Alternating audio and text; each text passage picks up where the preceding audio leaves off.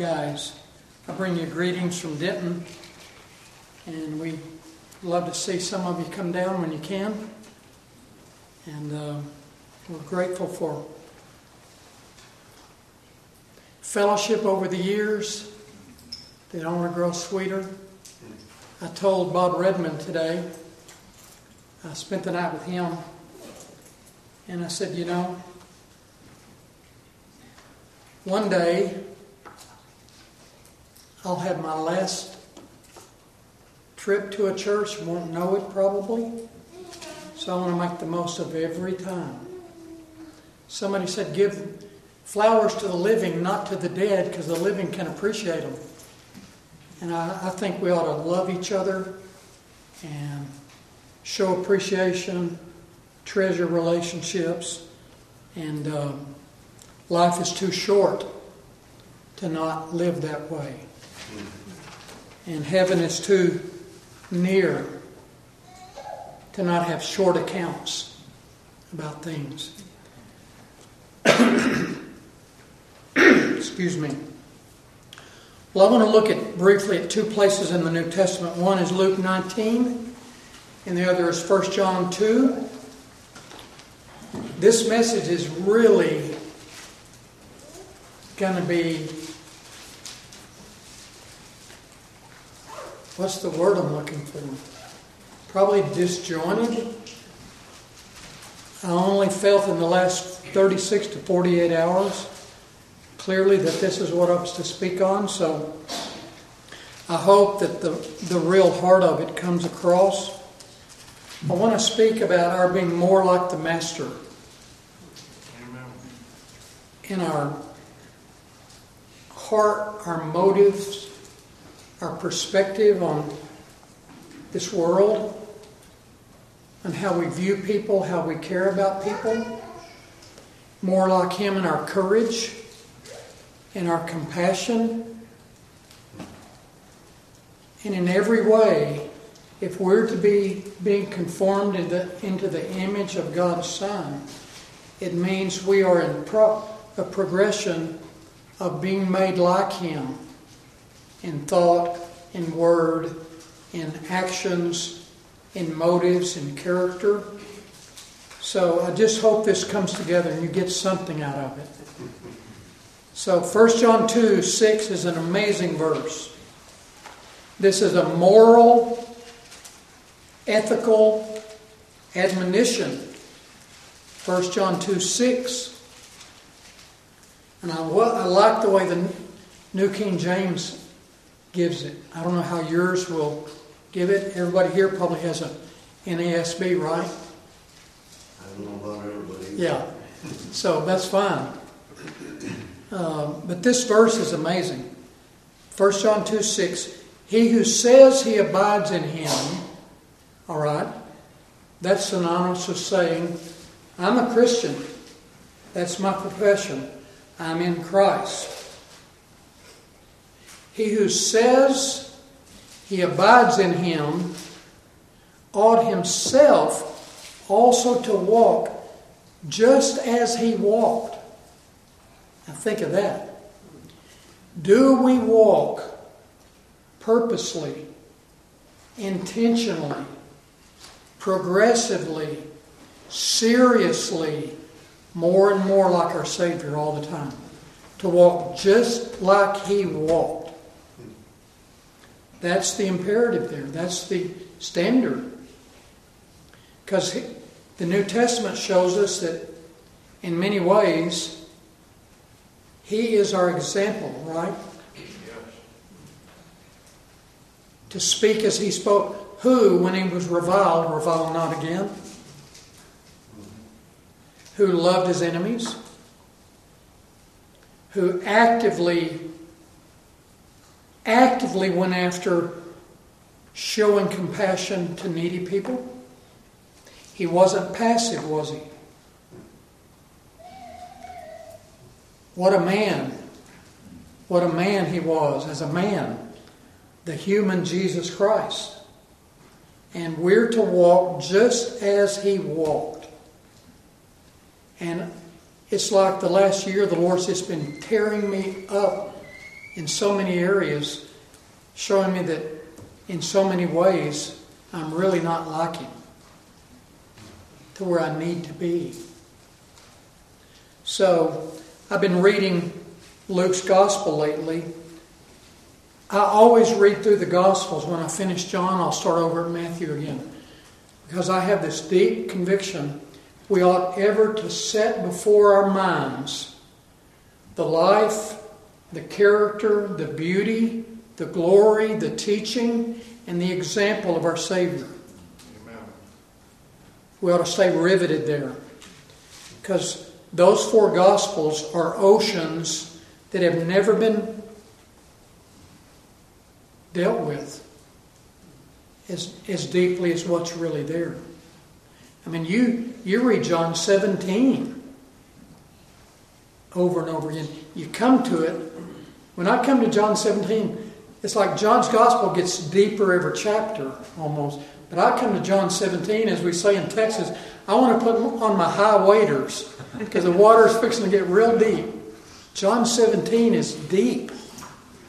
And but here's the deal. We need to stay fresh in the things of God concerning knowing our Savior and pursuing Him and loving Him and seeking to be like Him and being transparent with ourselves before Him at where we are. About a year ago, Linda and I went out for Valentine's dinner. And the Lord had convicted me that I wasn't transparent enough with her. I grew up without parents, never had a dad, never had family. So I went into marriage not knowing how to be relational, really. She grew up in 100 extended family members. They would argue and love each other and argue and kiss and make up and talk. And she knew how to do it a lot better than I. And I was seeing these areas in my life in the last couple of years where I would be afraid to fully be transparent out of fear of displeasing her, disappointing her, and just giving in to fear. And so I said, that week, I said, all right, I'm going to face this. Because she loves me. And this will go well. By faith, it'll go well. So we went out. And we had the sweetest dinner. I just had courage to become transparent in some areas. And she was so sweet and understanding and forgiving. Not really even forgiveness wasn't a thing, but so understanding and supportive. I went away so encouraged, and I went away saying, Tomlinson, you fool, why didn't you do it sooner? There was nothing to fear. And so I've kind of been that way with the Lord. Just learning to believe how much He loves me based on the Scripture. Believe how tender and merciful Christ is, how gentle and lowly He is, how He's such an approachable Savior. Amen. And it's just been some transformation going on in my heart. It's been so sweet. So as I read the Gospels, I was reading Luke 19 this week, and it just came alive as I saw this picture of our Savior living and His characters coming out. And I even phrased it this way. Luke 19 gives a picture of the tender and terrifying Savior.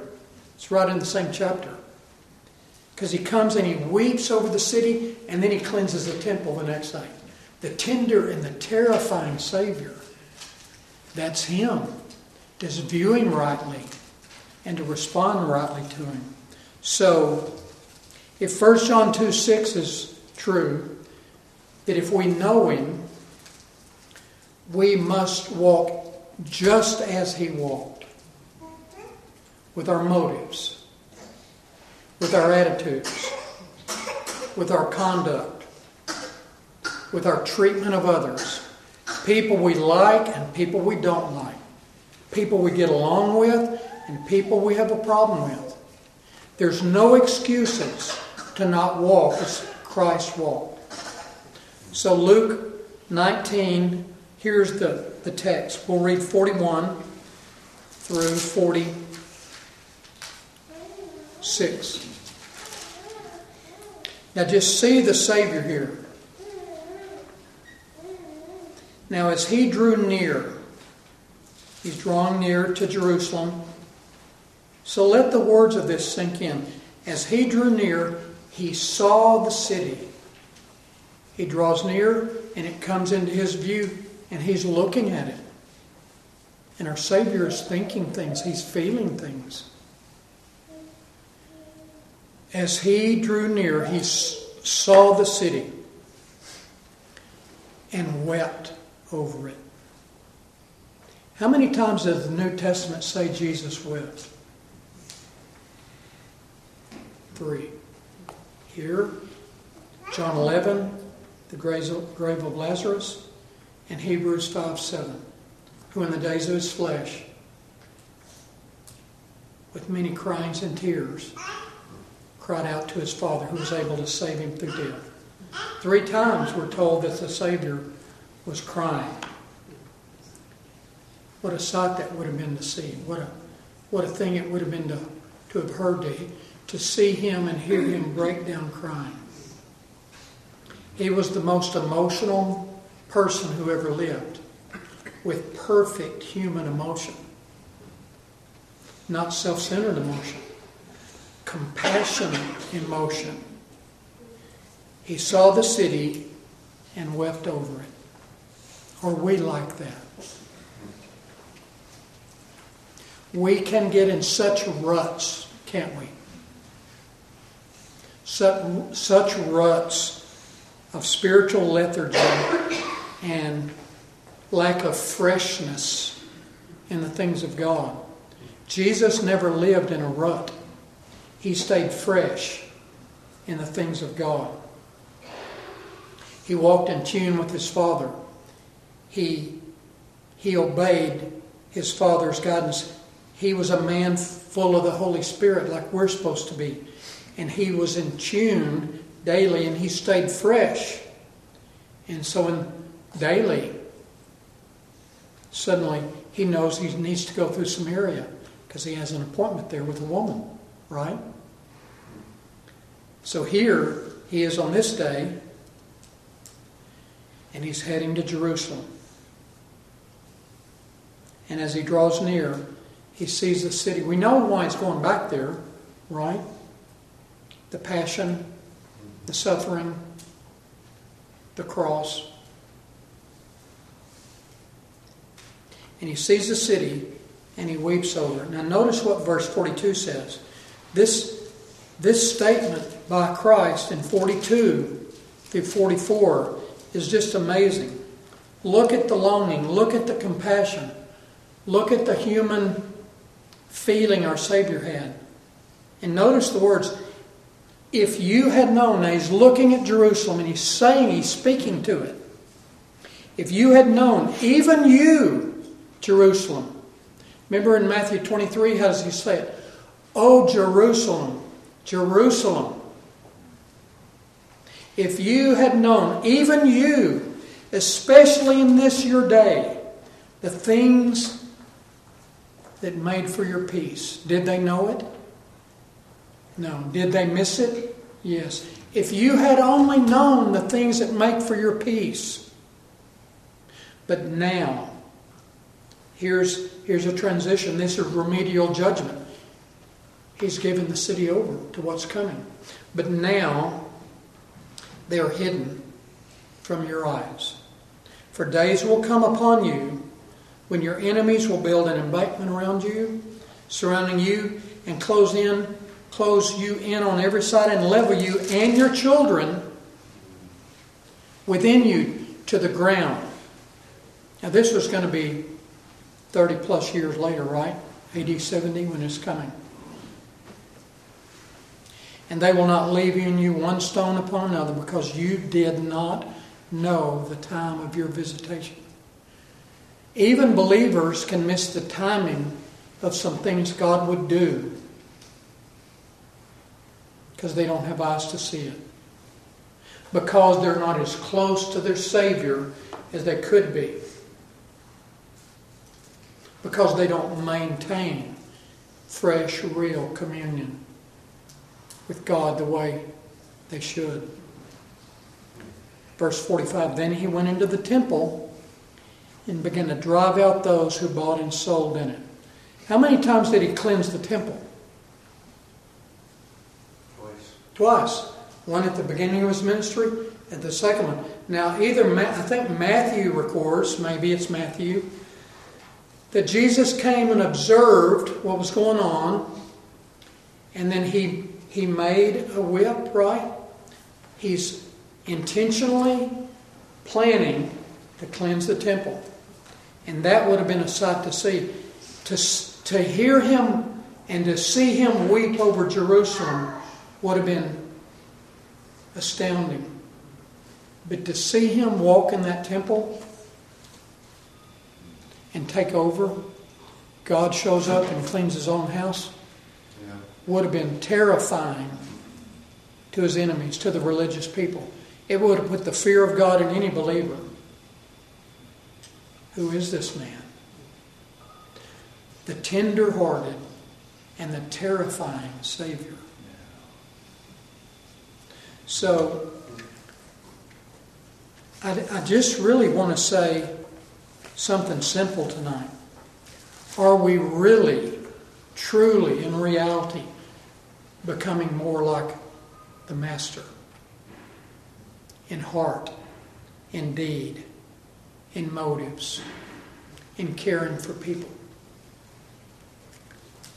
in our character. When he saw the city, what happened to him? He was moved. He saw the city, but not just physically. He saw the reality behind what he was looking at. In other words, he saw with spiritual eyes. Brothers and sisters, we are as well. Do you see your city with spiritual eyes? Or do you just see it as a quiet, good old Midwestern Missouri town, and we don't see it spiritually for what's really going on? The darkness over the city. Jesus saw it. He saw it with perception. He saw it with sensitive heart to really see it. And he saw it for what was really there in light of eternity, in light of the spiritual condition of people. And he was moved, so deeply moved that he breaks down crying.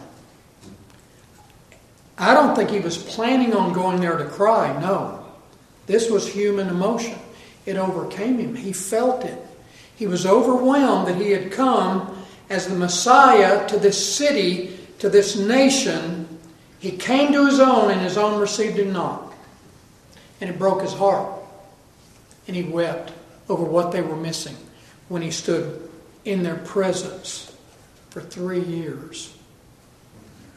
He saw with spiritual eyes. We must too. We can get such double vision sometimes. We can get spiritual cataracts. And we are not seeing things according to reality. We get in a rut. We get in a mundane routine. Our schedule, our life, our work, our habits just cloud us, and we're not spiritually alert. We're not in tune with things we really need to see.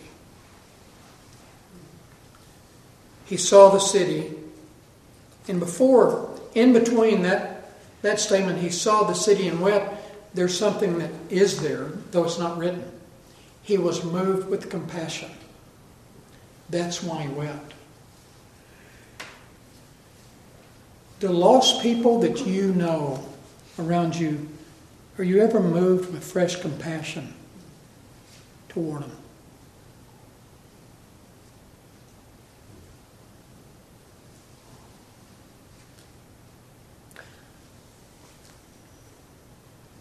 We have neighbors across the street that are Roman Catholics.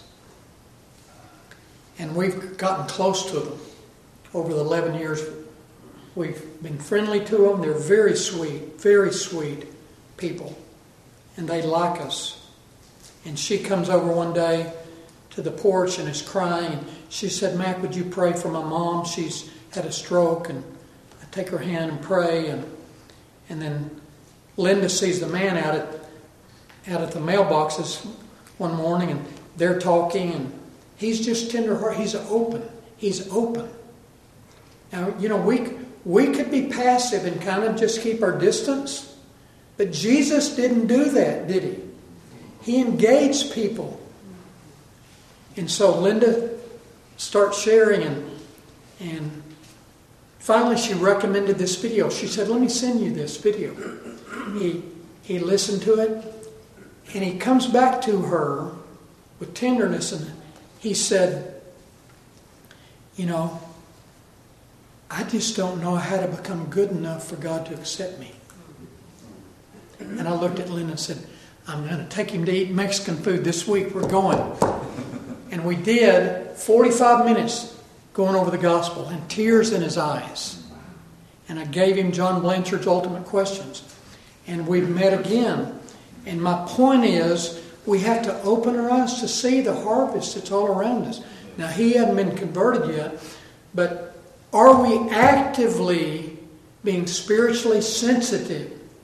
Are we actively, intentionally letting compassion move us to touch people around us? Love takes initiative. Love is an action, isn't it? And our Savior's heart goes toward the whole city, and he weeps over it, and he longs for it. He was moved.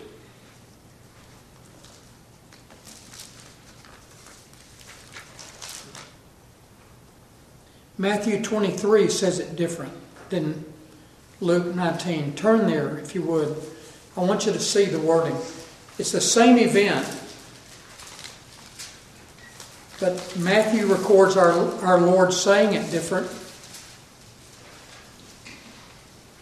Matthew 23 is probably the hottest chapter in the New Testament. It's white hot, filled with scathing denunciations of the Pharisees. And then you come to verse 37 and 38. And here's how the Lord says it. "O Jerusalem, Jerusalem." How would he have said it? Would his lips have been quivering? Would he have stammered with emotion? The one who loved perfectly, the one who loved sinners perfectly. "O Jerusalem, Jerusalem, the one who kills the prophets and stones those who are sent to her." And he knew she was going to crucify him soon, didn't he? She was going to put the Messiah to death. Notice what he says. "How often I would have gathered you. How often I wanted to gather your children together as a hen gathers her chicks under her wings. But you were not willing." Here's the Savior who has a chosen people he's going to save. And here he says, "How often I would have and you wouldn't." Do we have a heart like that? That longs to see the kingdom come, that longs to see the least, the dirtiest, the most despicable, the most unattractive gathered in. I think we should just evaluate ourselves spiritually